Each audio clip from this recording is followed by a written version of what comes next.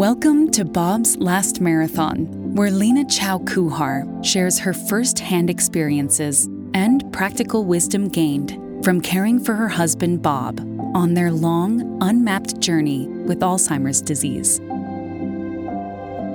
Through her own insights, as well as those of other caregivers, advocates, and experts, Lena hopes to help you meet the challenges of Alzheimer's disease and give your loved ones the best quality of life possible.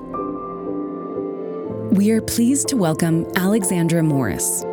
Alex is a gerontologist and geriatric care manager with 30 years' experience helping families to cope with dementia and aging in many settings: home care, assisted living, and adult daycare, as well as camps for brain-injured adults.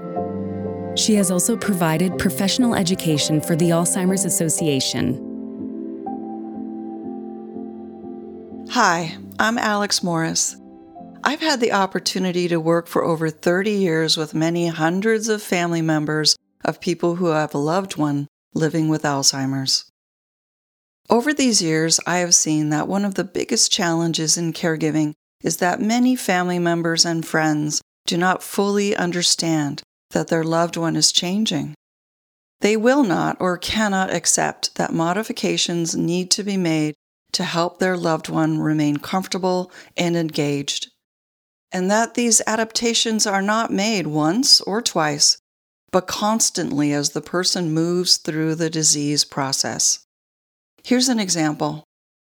For the past 20 years, Brenda's entire family of 14 adult children and grandchildren would celebrate Mom's birthday every year with dinner at a well-known and lovely restaurant in Half Moon Bay.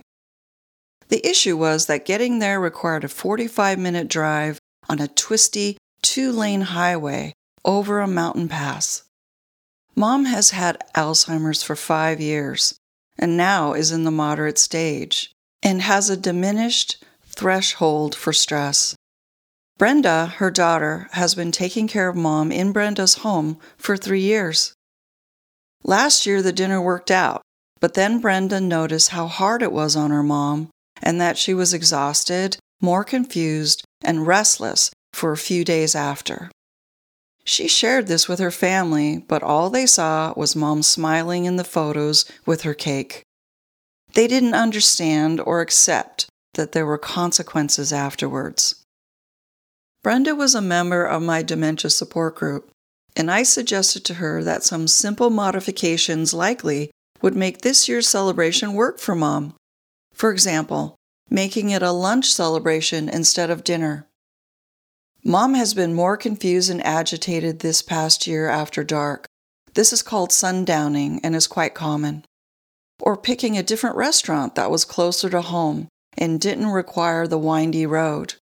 Perhaps making it a smaller gathering or shorter in length. Family felt that Brenda was being overprotective and wouldn't budge on the details.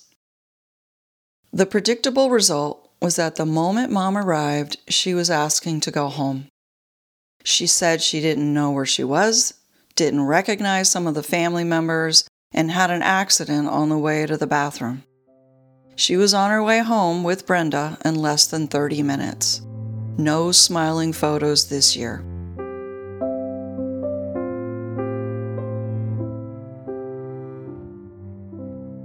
Family being open and willing to modify gatherings and celebrations is key to assisting a person living with dementia to be able to continue with many of the same activities and traditions they've always enjoyed.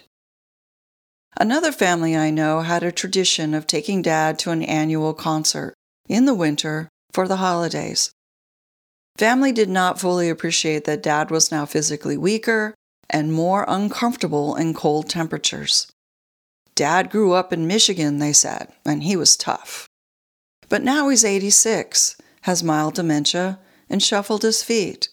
His family did not plan for the long walk to the venue from the parking lot and the cold temperature. As a result, after the concert, Dad refused to leave the warm venue. The concert emptied out, but Dad refused to go out the door and started to shout every time his son took his arm to lead him outside. Some accommodations that would have helped would have been to take him to a matinee or put him in a wheelchair with a blanket. Even if he had refused the wheelchair going in when it was light and warmer outside, he likely would have welcomed it when leaving. Pulling the car to the closest possible place when leaving would have helped as well.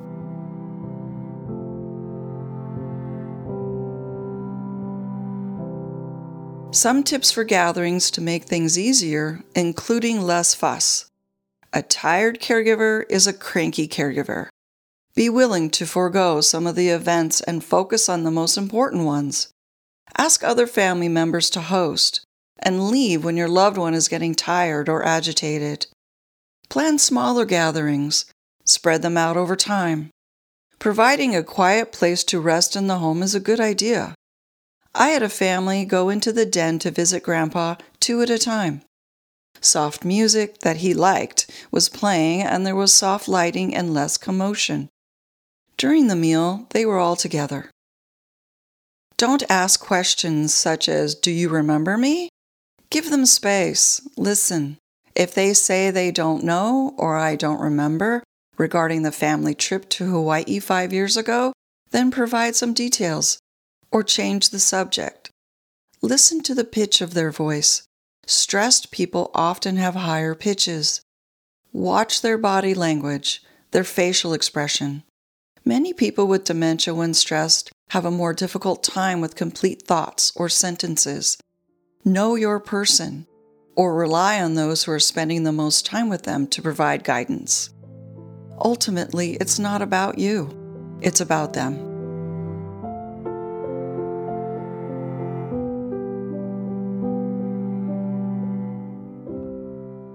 I taught a class through the Alzheimer's Association called The Savvy Caregiver. It was a wonderful 6-week course. Part of the course was to pick something that was getting difficult or concerning regarding caregiving so that we could all process it and provide feedback and options that the person had not yet fully considered. I loved doing this, as the participants were open to new ways of thinking and making needed changes to make life better. In class, Ray shared that in 2 weeks was the annual Rotary dinner. He and his wife had been very involved for over 20 years. Both were very social, loved getting dressed up, and this gala was the event of the year. His wife now had moderate dementia and got confused and anxious when away from him. He shared that he just could not go with her and would not go without her. This was yet another loss due to his wife's dementia. We brainstormed on how he could go by changing his expectations of the event. This is what we suggested, and he agreed to do. He should skip the business meeting before the event, go with her, and arrange for women at the event, her friends that knew her well and understood her confusion, to take her to the restroom and visit with her if he was occupied talking to his male friends. This meant he would not have to be hypervigilant and could relax a bit and enjoy himself. If she began to worry about where he was, the ladies would escort her to where he was. During the meal, he coached these friends to slow down, include her in the conversation, and be sure not to quiz her, but offer information. This last part is crucial. He should make plans to leave early if needed. Avoid putting her on the spot. Tell others that he was feeling tired, not making it about her. When we checked in with him during the next class, we were thrilled to hear it was a resounding success. Both had a wonderful time, and he brought photos to share with the class. His wife looked radiant. If we are open to making modifications to gatherings and celebrations, and setting reasonable expectations, we provide more opportunities for the person living with dementia and their families to enjoy the precious time they have together.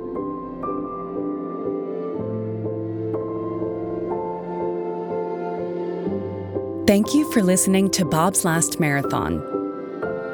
Transcripts of today's show and other episodes and acknowledgments can be found at bobsmarathon.com. That's Bob's Marathon without an apostrophe. Send us a note with your comments. Like us on Facebook, Instagram, and Twitter.